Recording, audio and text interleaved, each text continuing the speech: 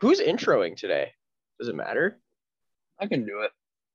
There you go. I built up the. Yep, Oh, wait. great start. Alrighty. Soup with a shot, rebound, scores. Shane Pinto, they score! Noel Hoffenmeyer, tore for Stutzla. Ty Bellimer. There is nothing surprising about Connor Bedard doing this. Alex Formanton, and it's 3-1 Canada. Angus Crookshank wins it for the Wildcats. Hyatt gets the goal, and it is elation in Ottawa. Hello, everyone. Back here for episode 9 of the ZooCast. We've got a bit of a fun episode today with some trivia. Finally getting into some 67s with their preseason getting kind of underway. How you guys doing today? We're good. Well, I'm good. I don't know. I don't know. I'd say the same. Yeah. Okay. But yeah, a lot of stuff to cover today. We're used to doing this thing where we go over all the signings at the beginning, but that's done now pretty much. Thank God, so man. we will. The biggest profile signing of the last week was Eric Goodbranson to Calgary, which is hilarious. Well deserved. They are paying him like $2 million, which is it's just insanity. So best of luck to Eric Goodbranson in Calgary. That was pretty much the only contract they got. How does Calgary come up every episode? Yeah, literally. They've had a weird offseason. They brought back Michael Stone too on a 1-year deal. So that'll be a fun pair for them if that ends up being a thing. And Brad Richardson recently also. Yeah, that's right. All the Daryl Sutter players. Yeah. Right. That's what they've been going after the last couple weeks. So we'll see how the Eric Goodbranson experiment goes in Calgary. I'm sure it won't be different than how it went here, but what do I know? So that is what it is. I think it's safe to say it will be somewhat similar. Yeah, that's fair. I agree with you. Depends where he plays, but yeah, they don't have a branch top for him to. They don't have a branch for him to ruin. Just playing with Valimaki or Valimaki, I guess. Yeah, we got a couple of young D-men. Yeah. So Eric Goodbranson to Calgary, and that's the news of the week pretty much. But on the topic of the Sens, Pierre Dorion signed an extension. That's fun.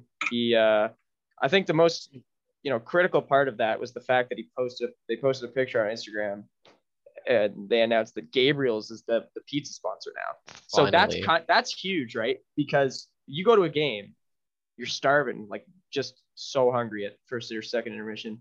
And there's like pizza just tastes like cardboard for like $5 a slice. Yeah. And now, but a Gabriel slice can be $12.50. I know. That's what I was gonna say. You gotta it's a fine line.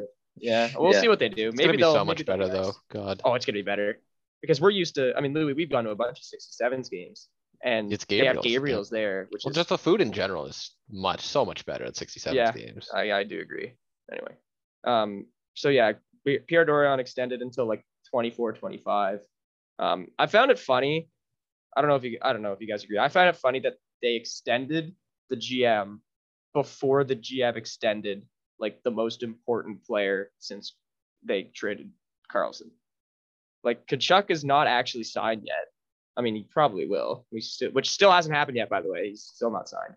But they signed Melnick gave Dorion like a vote of confidence without him actually signing Tkachuk. I mean, it was after the Batherson signing, though. Still, at least it was, yeah.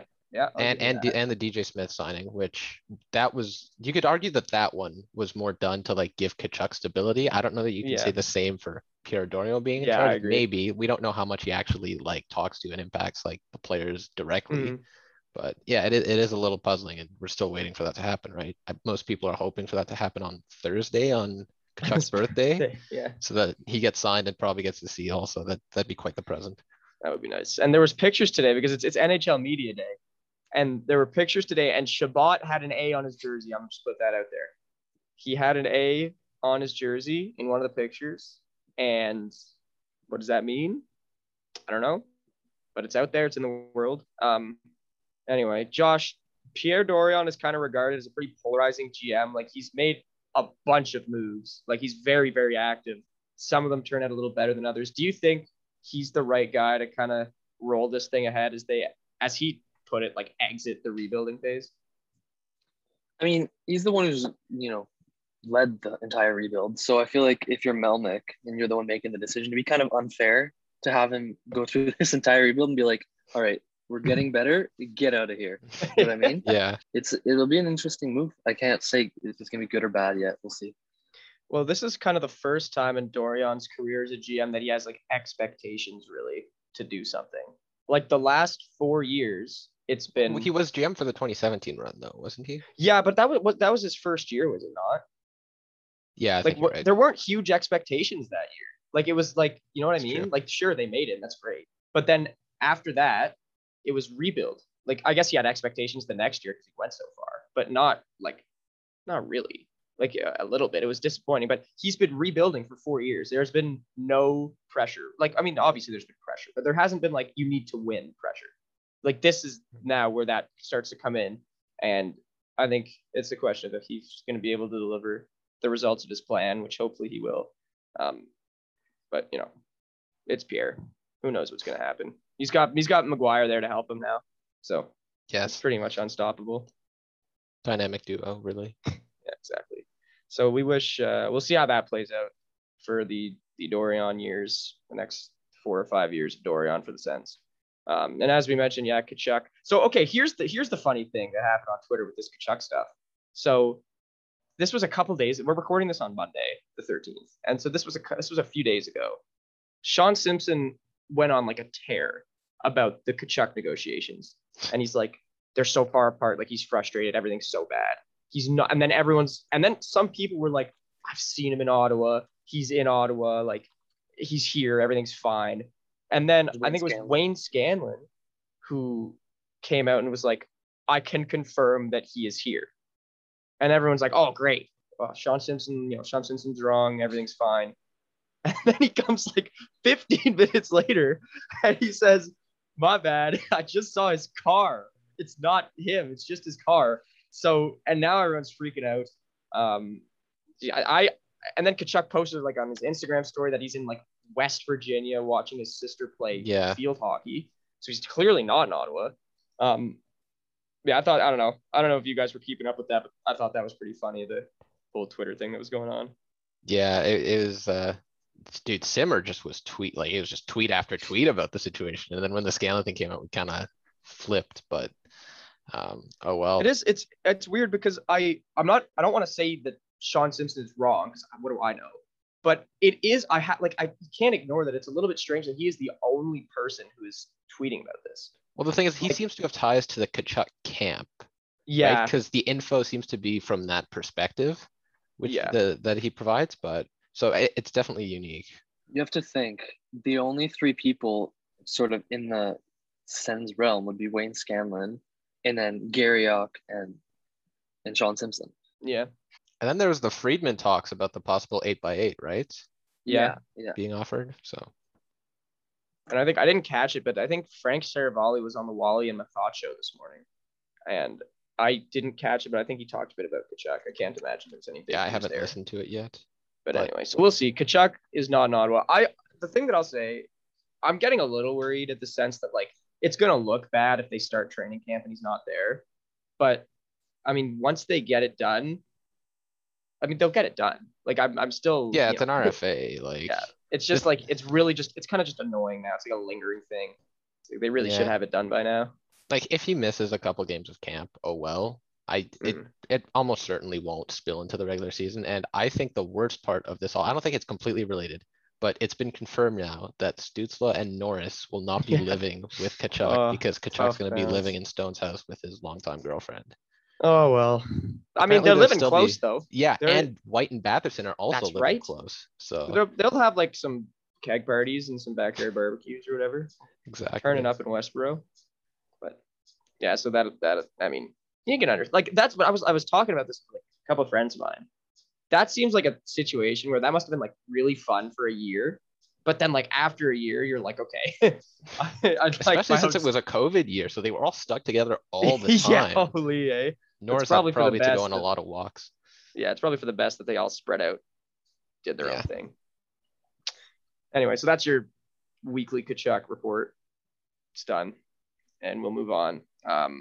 Sens Dev Camp happened. I think today was actually the last like session for Dev Camp. Really? Yeah, because they ended with the 3-on-3 tournament, which they did. But then it's rookie camp. Then it's again, it just started like 2 days ago, didn't it? Yeah, but it's a difference between development camp and rookie camp, I think, because rookie camp starts really soon. Maybe that makes sense. Dev camp is usually, it's usually like just over a little bit of like more than a weekend. So yeah, it makes sense. Anyway, so there have been, everyone's been, because media's finally allowed back in the building now. So people still on live streams though. No live streams, which is too bad. But people, are asking like who caught your eye to like the reporters that are there. One thing that I noticed, obviously I didn't watch it. I don't have a media pass or anything. We literally could not. Yeah, you couldn't go. But the Sens had they had a 3-on-3 tournament on Dev Camp today, and you're looking at the rosters. Jacob Bernard-Docker, Shane Pinto, and Lassie Thompson were not on the 3v3 roster. Like they just weren't part of the tournament. What is it? So like I found it interesting. JBD and Pinto, you can kind of understand. Like they played NHL games last year. Josh, I found it super interesting that Lassie Thompson was on that list because he's kind of, I feel like I've said this before, he kind of gets lost a bit in the shuffle of all the defensemen that they have. But for him to have this kind of stick out and not play in the 3v3 tournament, do you think that might be a sign that he could be competing for a spot on opening night roster? Yeah, I'm not sure. I mean, he's completed like an entire season in the AHL now, right? So at the very least, he's guaranteed a high-end spot with Belleville. But it is definitely interesting because I don't know if he's one of the top 8 defensemen on the team, let alone, in the top 6. Because we looked at, the other day, DJ Smith did an interview and he said Shabbat and Zub is going to be the top pair. And then Delzato Zaitsev is the shutdown pair. So that leaves 2 spots. And that's, you have the vets like Holden and Josh Brown. Then you also have Mete and Brandstrom.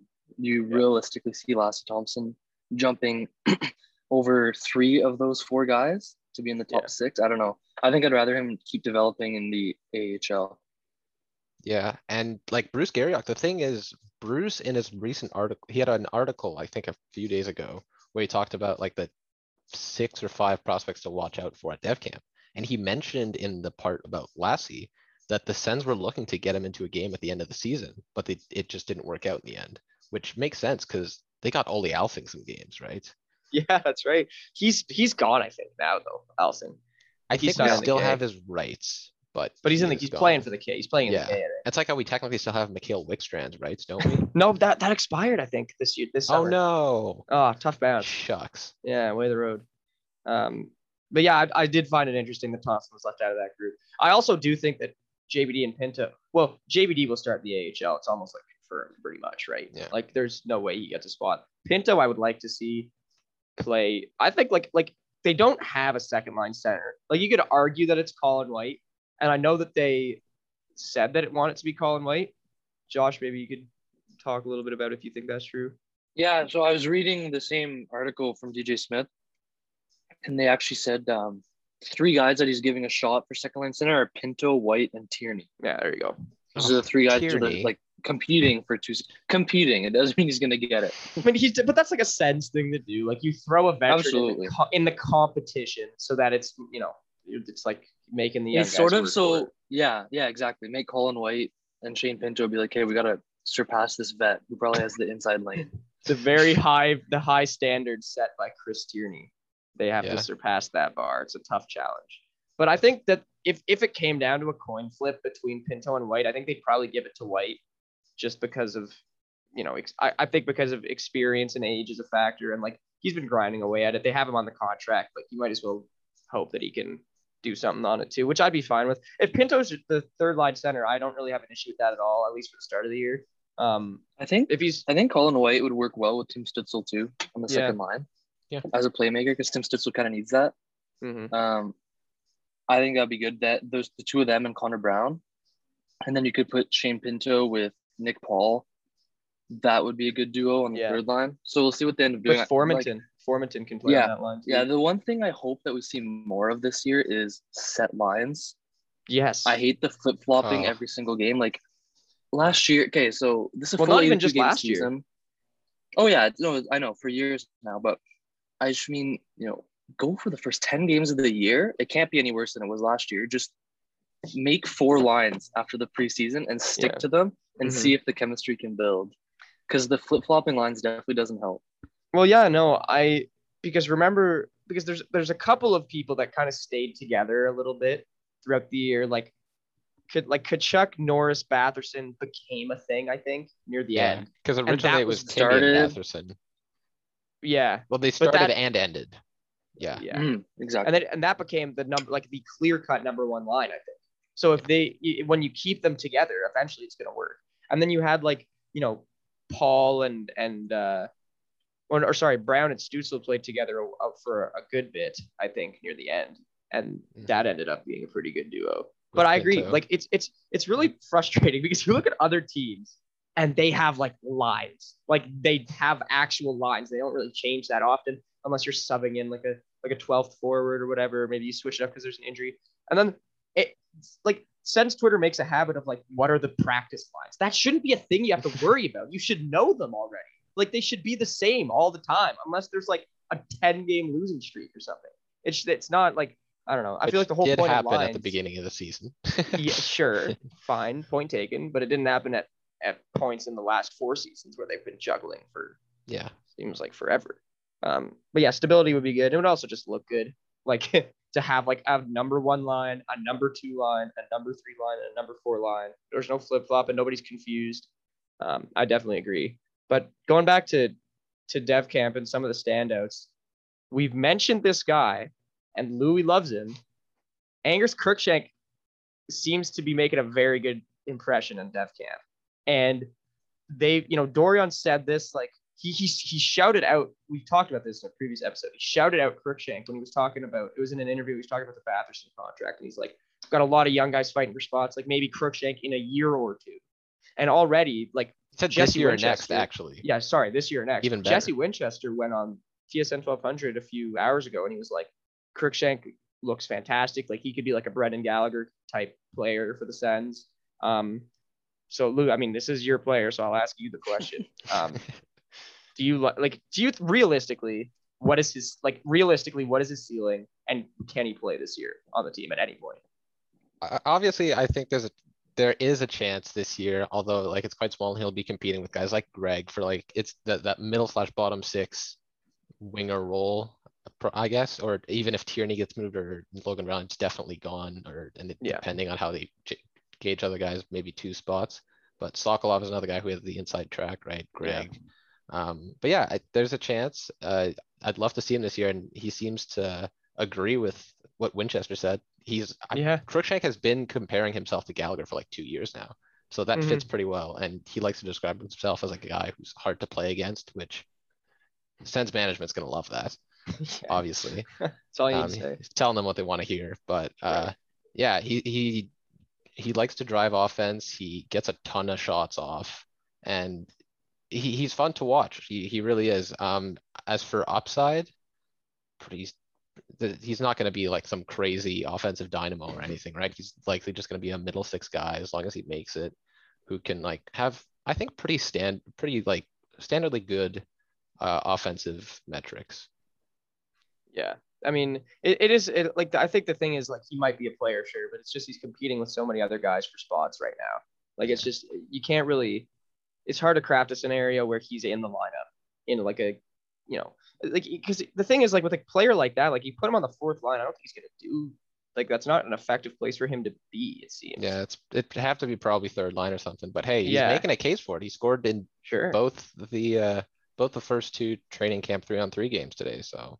The other thing, I mean, if you look at it from an objective standpoint, like if you like to look at NHL equivalents and sort of what a guy puts up in the AHL in terms of points and how that can translate to the NHL, of course, there's more to it than just points, but he was almost a point per game in the AHL last year. And like a 21-year-old, I'm not exactly sure his division exactly how strong it is, but if we look just at the AHL, it's hockey East, so it's pretty good. And he was on a pretty poor UNH team. Yeah. For the AHL, a 21-year-old, normally the next season they'll put up about half the points per game they did in the AHL. So if we look at 16 and 19, we translate that at half a point per game to the NHL. That's like a 30, 35 point guy. Of course, on the 3rd line, it might be a bit harder. No power play time either, but I mean, the stats are there, and if he proves it in camp, then maybe he'll get, a third line role. Like we were talking about Pinto and Nick Paul. Maybe he can fill the third line left wing with those two. I mean, I agree. I think that the thing that stands in his way is, like you talked about, you look at the Sens prospect pool at forward, how many third line prospects can you have? Like at some point, either some of them need to go fourth or second line, but you can't have 9 third liners. That's not really how it works. Like some of them have you can, you just won't win. Yeah, okay. Thank you, DJ. Just look at the Montreal Canadiens. Yeah, exactly. But anyway, we'll see. Kirkshank he looks exciting. I'm sure he'll play his games in due time, but a year in the AHL might be good for him. Yeah. And we will see how it progresses. But moving on, we will keep an eye. And also, like, the Sens play a game in like 5 days. I think that one will be televised because in the past, anyway, like usually they do it like on their Facebook page, which is really stupid.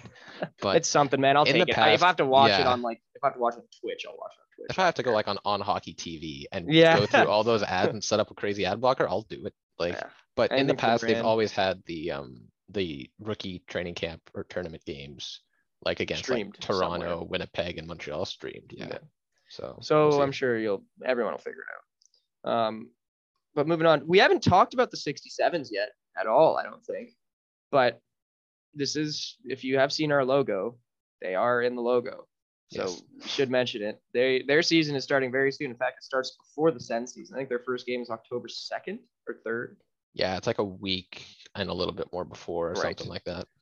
67s the last couple of years have been very, very good, and they really got screwed by COVID because they kind of missed out on a couple possible Memorial Cup trips. And now they are in this new era of try it all again from scratch. So Louis is kind of our 67s expert here. They've been going through their little preseason camp. A lot of guys coming in, a lot of young new guys coming in. Not a lot of OHL experience, if any. So why don't you talk about some of the really impressive 67s kids that stood out at camp and might push for roster spots this year? Well, first of all, when you just think of exciting prospect that they have, well, first of all, this team is going to be still pretty exciting to watch. They got a lot of young skill, and they don't have like the big names anymore. Like Rossi's gone, sadly. Literally big guys like Kevin Ball are gone. And on the other end, Holscher and Keating are gone. Yeah, at least Holscher is at Sens Dev Camp right now. Yeah, that's right. Yeah, so good for him. But Pinelli, Luca Pinelli, brother of Francesco Pinelli, just got drafted. Was it 42nd with the pick that the Sens traded away, I think, to move down and get Ben Roger. But yep, that's right. Yeah, Luca Pinelli, he's just a monster offensively. Like not only just looking at him play and his actual statistics and production are absolutely incredible. The playmaking and the vision he possesses are great. He can finish too. He just oozes skill and smarts. And he's not really shy physically either. And he had pretty good chemistry with another one of the lesser known guys, Giovanni Morneau there, who, although he got cut, it would have been nice to maybe see a little bit more of those two together. And then another pretty big name who I think is going to play more in a bottom six kind of role, at least to start the season, is Brady Stonehouse. And he's another Brady power forward. So a lot of people like to make the comparison. It might sound lazy, but it kind of fits, honestly. Like, he plays with a ton of energy, never quits. He displays that he has like passion for the game, and he still has a pretty good skill set coupled with his physicality. There are a bunch of guys that will be new faces, and we'll see them kind of develop into their role as OHL players. But the other thing that's new about the 67s is their bench, because longtime and very successful coach Andre Tourigny is gone. He's now the coach of the Coyotes. His assistant, Mario Duhamel, is also going to the Coyotes. So they needed someone. And of course, Ottawa likes to keep their ties pretty close. So Dave Cameron is coming back to the Capitol. Dave Cameron. He's coming back, and he is coaching the 67s. I think he spent the last couple of years coaching like the Vienna Capitals of the Dub League. The Austrian League, yeah. Yeah, that one. And ICHL? Yeah, that sounds familiar. But anyway, he is the coach. Do you think this is the right move? Because Dave Cameron has been coaching men's men's leagues for the last little while. But he has had success there. I mean, some success there at least. Do you think he's the right coach for this young 67s group? I think so. I think he was like, honestly, I was a little shocked because I hadn't heard about Dave Cameron a little bit, right? Because he wasn't anywhere near the NHL for the last couple of years. He was in Vienna, as you said. But I actually listened to, because he was on the Wally and Method show, like not too long either before or after the signing, and Tourigny really gave him pretty shining praise. And even then, he stepped in for his role at the World Juniors also, didn't he? Like, because Tourigny was set to be... I was confused about that because Tourigny was announced as like the coach of that team. Obviously, I don't think he'll be able to do that. He's coaching an NHL team now. So yeah, Cameron is taking over also as Canadian World Junior coach. Geez. So it's funny how he's replacing him pretty much completely. It's a good gig for him, eh? Holy. Yeah, God. Steps right in, gets to do everything.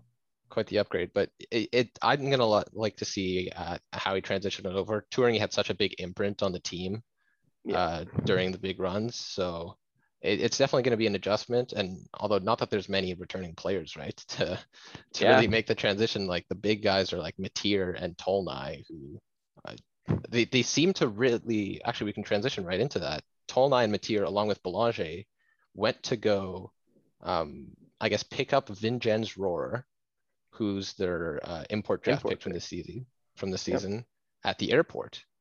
And there was a mention in the tweet about like a welcoming committee or something about leadership and everything. So I was like, could that be the captaincy group for this season? Yeah. Definitely possible. They've posted a lot of Tolnai tweets on the 67's timelines. So. And Matier too. And Matier, yeah. So could definitely be the case. See. And Tolnai did look much better. He looked improved. Like Adam and I like to joke about Tolnai and Cranley during the last couple of seasons, because Tolnai was very snake bitten. He couldn't seem to finish anything and he was getting chances every game, it seemed like. He like always hit the post. Like Gareffa would set him up with a beautiful chance and he'd just have an open net and just hit the post and out. He was like Connor Brown a little bit, except before Connor Brown became the best player on the planet. And now maybe he'll have his Connor Brown breakout season, because he actually is starting to show the IQ that he was drafted for, and way more dynamic, confident, and free-flowing than prior. One thing I'm interested, Louis, have you been able to watch Belanger much? Little bit. I'm pretty sure he was still on D, if that's what you're asking. Okay, yeah, because, I just remember, like, from 2019-20, like, he was really fun to watch, and it was a pain sometimes when he wasn't getting a ton of ice time. Like he produced half a point per game as a defenseman. I know he played some games at forward, but not a lot. Of both. Yeah. So I'm curious to see how he'll take a step this year, because he didn't play much last year. He went to Finland and he only played like a handful of games. Yeah, I actually just found out about that Finland thing not too long ago. I completely missed that. Mm-hmm. Yeah. So while we'll finish up the 67s here with a relation to the Sens, because Senators, as everybody knows, drafted Tyler Boucher this past summer. And Tyler Boucher, his OHL rights belong to the 67s, as in the 67s picked him in the draft. So if he were, obviously he's going to college. Like it's pretty much, it's confirmed. Like he's there, he's playing, he's at BU. But once again, there's Sean Simpson on Twitter, who is throwing out the idea that Tyler Boucher should come play for the 67 Not in the OHL. Just thinking about it. He stated that he was that. But I'm pretty sure, but the way that he worded the tweet, if I'm not mistaken, was like, it is in this guy's best interest to come here, I think. Yeah. He was talking about how Boyd was really grinding the gears for it. Yeah, I think he said something along the lines of how the 67s, we're like talking to him and he's thinking about it. It's like, I'm pretty sure there was no truth to that. I think that was just Brent Wallace clapped back about that too and said, that was so funny. Oh my God. Little friendly beef between Sens media writers. But yeah, Josh, I mean, do you like, it seems pretty obvious, but yeah, I mean, the right play for Boucher is going to college, correct? That's interesting, because I'd usually say yes, but Tyler Boucher's big thing is his offensive game that he really has to work on. And that's something that he'd get a lot more opportunity to do in the OHL. Yeah. I mean, the NCAA is a stronger league, but the OHL lets you use creativity and stuff offensively a lot more. So I don't even think the OHL would be a bad idea for Boucher. Of course, that cuts off the NCAA completely. But if your goal is to become, a much better offensive player, maybe the OHL would have been the right move. The only thing is if the 67s are going to be, a not so good team this year, I can understand why he wouldn't want to do that. Yeah. He could pull a Jonathan Gruden and do like his first year in college and then come over to the OHL after once he realizes he really needs to, flourish offensively or something. Maybe by then the 67s are better. Guys like Barlas, Rohr, and Pinelli are like legitimately good supporting options for him. Yeah, we'll see. I mean, it's never a bad idea. Like, BU's a good program. Like, he'll do fine there. I think he'll be able to work on a lot of stuff, play against a little bit older guys too. But the door is always open. 67s. He'll be close to Pierre. He'll be close to everybody who's important. But who knows if that will ever happen. I think that's all for the 67s. We'll talk more about the 67s as the season gets going. They are in the podcast description, so we will be mentioning them from time to time. They'll be a fun team to watch, like Louis said, as they try to rebuild after their tough couple of years with COVID. But we will see how it goes for them. Moving on, I'm so excited for this. So please play along at home because I think this is going to be fun. We have finally happening. It's finally happening. Long awaited trivia. I have 11 questions in front of me that I have hand selected. Some of them are hard. Like some of them are hard. Some of them are not as hard. But they're all. I'd like to think they're all pretty difficult. Or I'll just get schooled by Josh and Lewis, and they're actually not difficult at all. But anyway, I'm gonna just say them out one by one. I'll let Louis and Josh talk amongst themselves, try to come up with a collective team answer. Or maybe if they have different answers, we'll see which one's right. Obviously, you can't look anything up. That should be an obvious rule. Damn it, that was my plan. No cheating. I know we've all done online school for over a year now, but this one's being proctored. No cheating. So yeah, try your best at home. See if you can get any of these. Let's get started. I don't have an order. I just made them all. So the easy and hard ones are going to be mixed in there. Question number 1. Name all of the NHL teams that Michael Del Zotto has played on before the Sens in order. Okay, order. I come on. So no.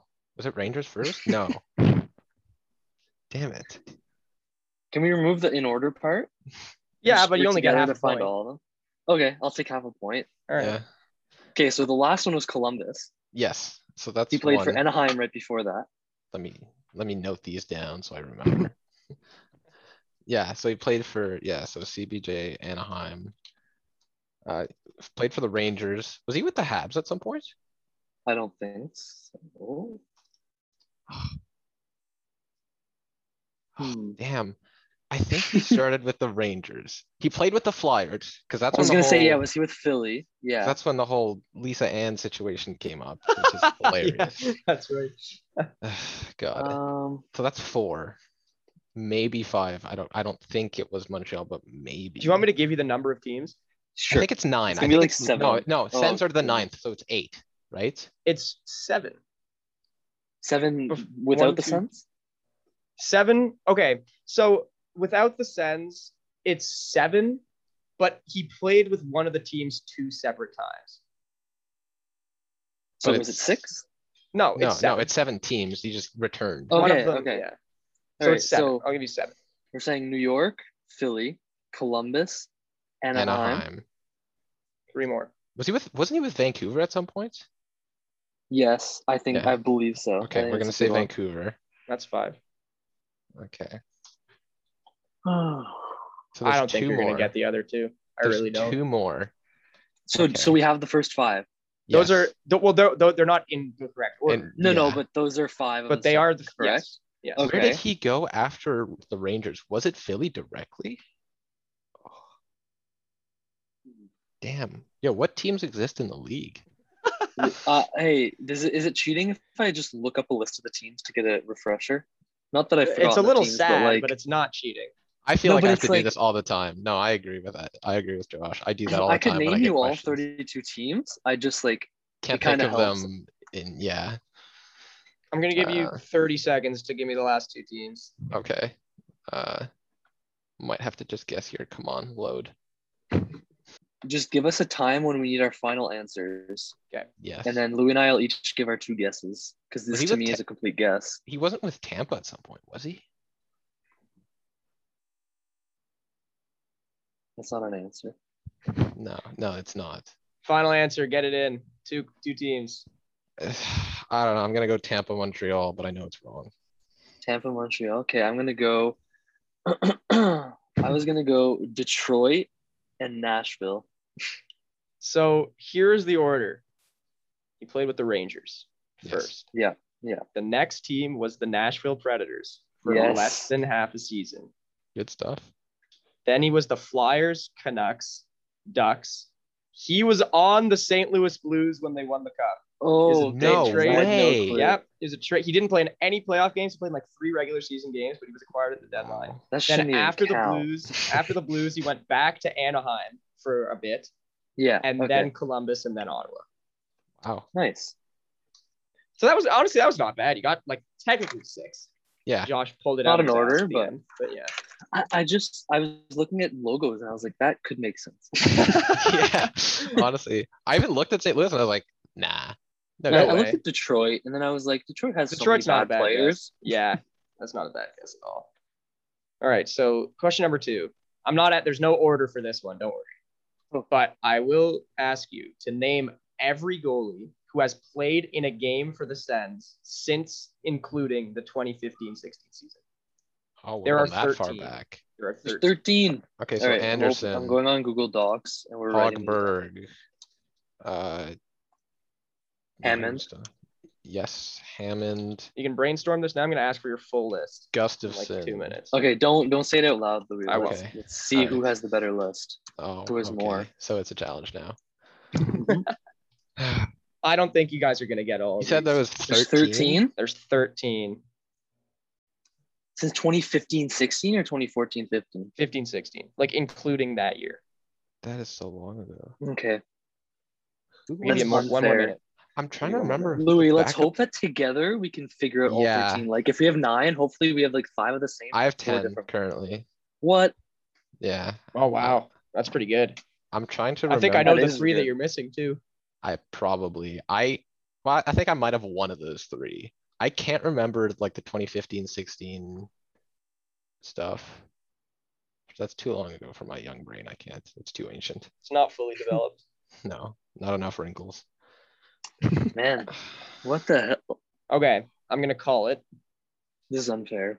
I would like to hear both of your lists, please. Starting Louis, with Louis. Louis, I know you have one more than me, so go right ahead. Okay, so I got Anderson, Hogberg, Hammond, Gustafson, Condon, Murray, Forsberg, McKenna, Nilsson, and Decord. I have all of those, so we're missing the same ones. Which one did you forget?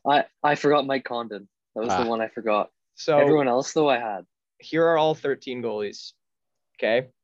Decord, Forsberg, Hogberg, Gustafson, Murray, Anderson, Condon, Nilsson, McKenna. Danny Taylor played 1 game. Oh, my goodness. Wow. Andrew Hammond. Chris Drieger played in a couple games. Oh, really? Yeah. And the infamous Matt O'Connor home opener. Of course. Oh, how could I forget that? Yeah. That was quite good, though, 10. I didn't think you guys were going to get 10. A lot of, I was asking. Like the McKenna. Yeah, McKenna, I didn't think you were going to get. That was pretty good. That was, good try. Wow. I literally saw a tweet from Mike McKenna like yesterday. That's why I remembered. Oh, really? Yeah. That's funny. Okay, we'll move on. This one is not a list thing. So this is just going to be a guess for you. Oh, God. Which Sens player holds the record for the highest single season shooting percentage by playing at least 50 games played in the season? Okay. All right. Ooh. Okay.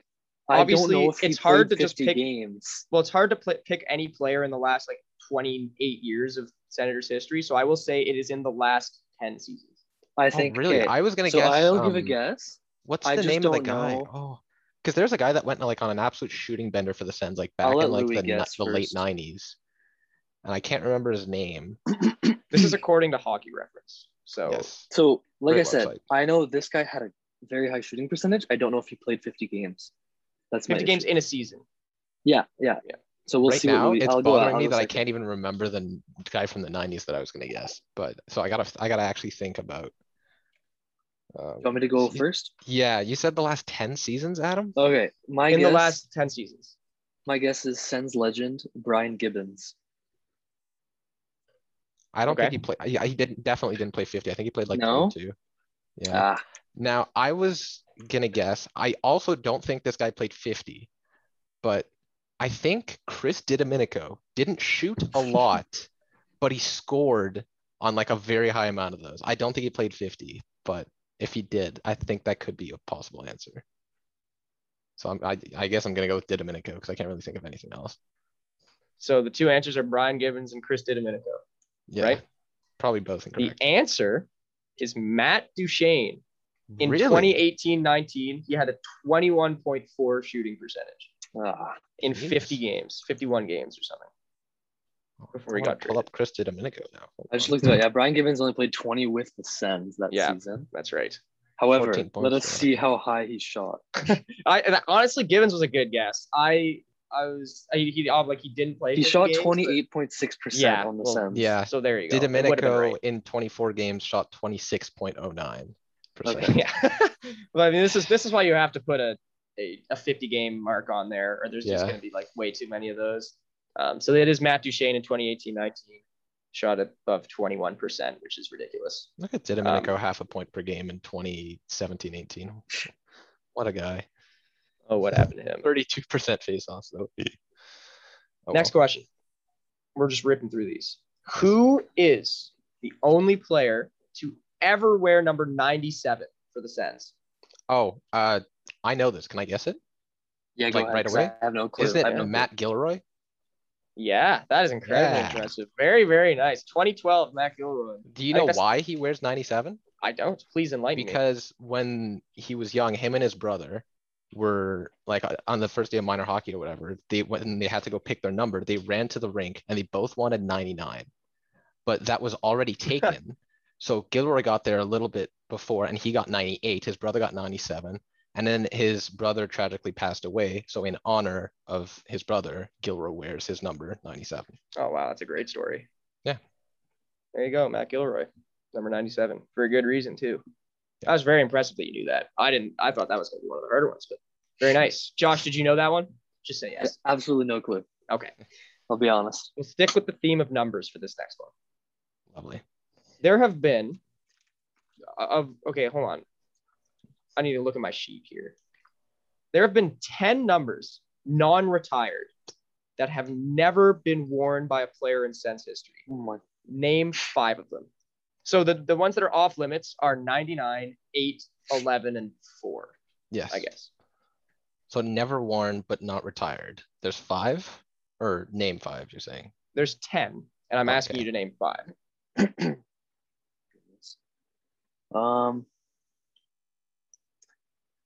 Just shoot off random numbers, Louis? Yeah, I think we have to. All right. It's got to be really stupid numbers. 96. That actually might be very good. Yeah, I'm thinking 96. That could be one. You want to lock that in? Or you want to just give me the 5 at the end? You just tell us this, right? You want to actually do it that way? I don't know. Let's try to come up with a few. Give me a list of 5, and I'll tell you how many you got right.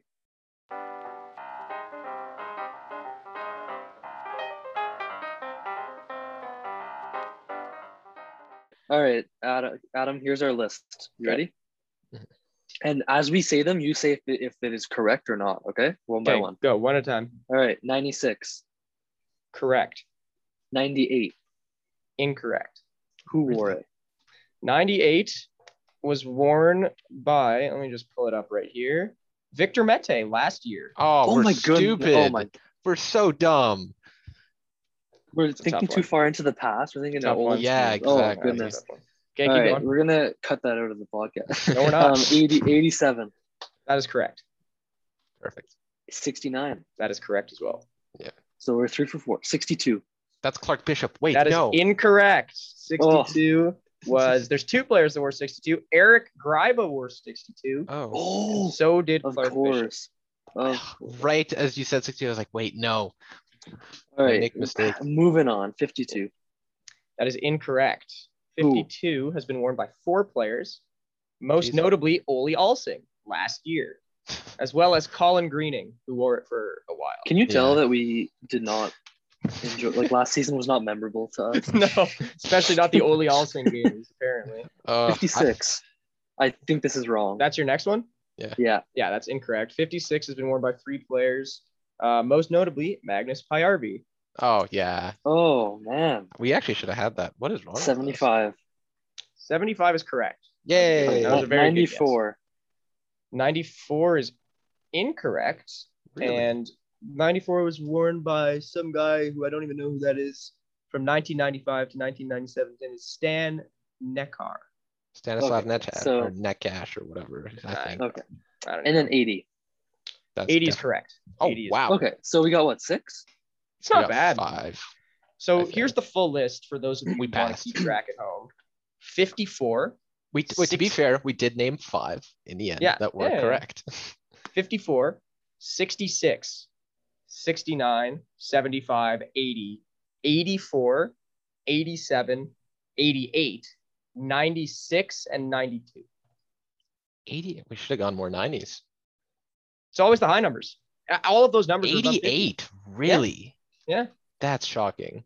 Isn't that crazy? 66 we should have guessed. I thought Formanton was going to go to 88, but like for this upcoming season, he's going to 10. Yeah. It's his birthday today. Actually. Yeah, happy birthday, Alex Formanton, by the way. Hope Won't be his birthday when this drops, but. Oh, well. True. Okay, moving on. So for anybody who knows me, they know I have to put a Tom Pyatt question in here. Of course. This is maybe my favorite one. So the Sens had a very nice run in 2017, as we all know. And Tom Pyatt was on that team. In the playoffs, he played. He scored 2 goals in the playoffs. Yes. I need you to name me the games that he scored in the 2017 Stanley Cup playoffs. Played against the Rangers. Yes. Against the Rangers, it was the goal, the Tom Pyatt goal is in our goal call. Is it like the goal call is in our intro? So I think was that the Let's slow this down here. I think that was the Turris OT game against the Rangers. I agree. It was a comeback game.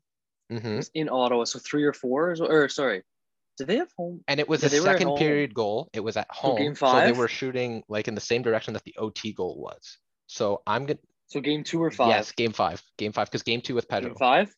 Yes, game 5 against the Rangers. 2016-17 Rangers. Are you locking that? Is that one of them? Yes, that's one that is correct. That's very impressive. Okay. There's one more. Okay. Did he score in round 1? That's what I'm trying to remember. Was it against the Penguins or the Rangers? Did he score twice against the Rangers? Bruins. I'm wondering if he scored twice against the Rangers. You see, this one we're not getting right. I don't think. I will be honest. I didn't even know he scored in this before I. Could we get a hint? It's against Pittsburgh. It's against. Here's one of a hint, either like home or away, or if it was a losing game or a winning game. It was actually at home. Did they win or lose the game? I believe they lost this game. You believe? I will fact check that for you right now. How did that? Because it wasn't game 6. Because that was Hoffman and Ryan. Because I was at that game. Talking about game 6. They lost it. Pittsburgh? They lost this game. They lost it, and it was at home. So that was either game 3 or 4. It could have been against Boston, game 1 or 2. Oh, I know the game. Actually, I do know this. Is it a triple OT game? No. It was the game where they failed to come back when Carlson had a chance late, and he got robbed.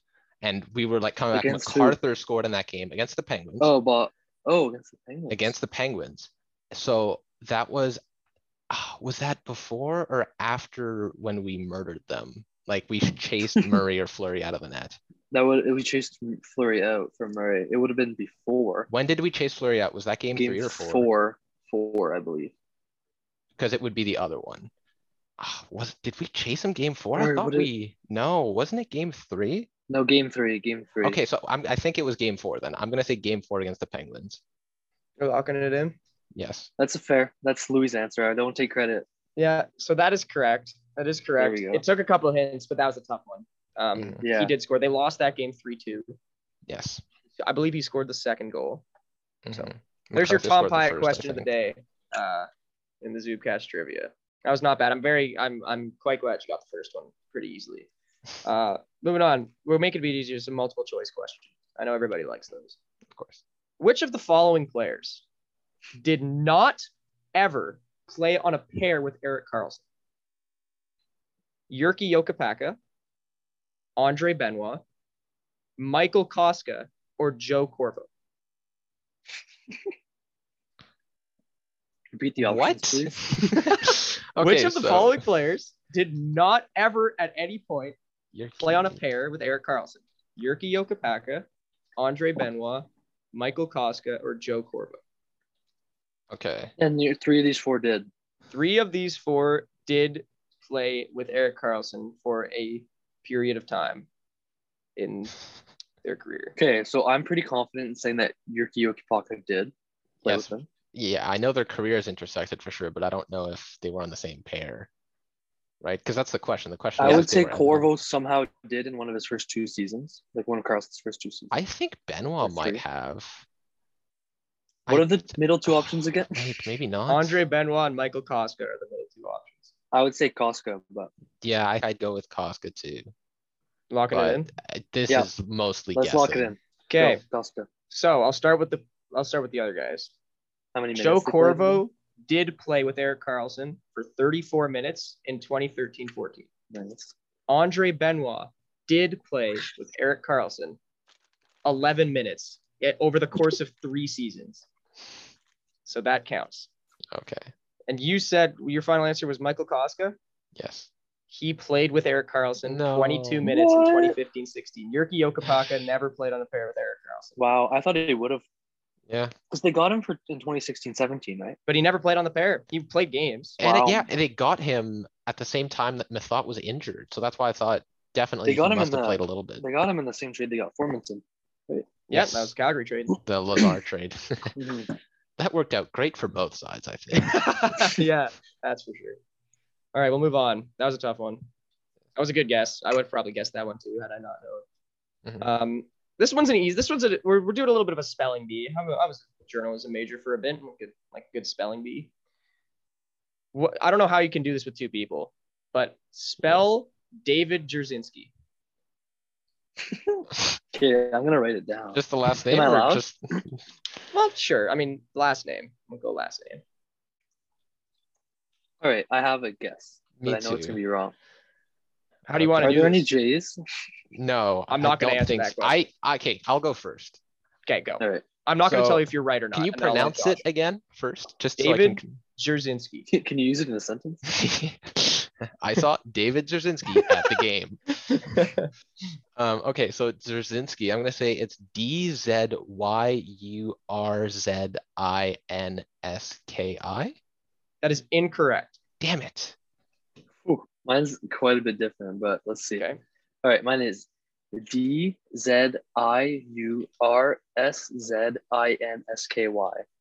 That is also incorrect. Both of you were quite close.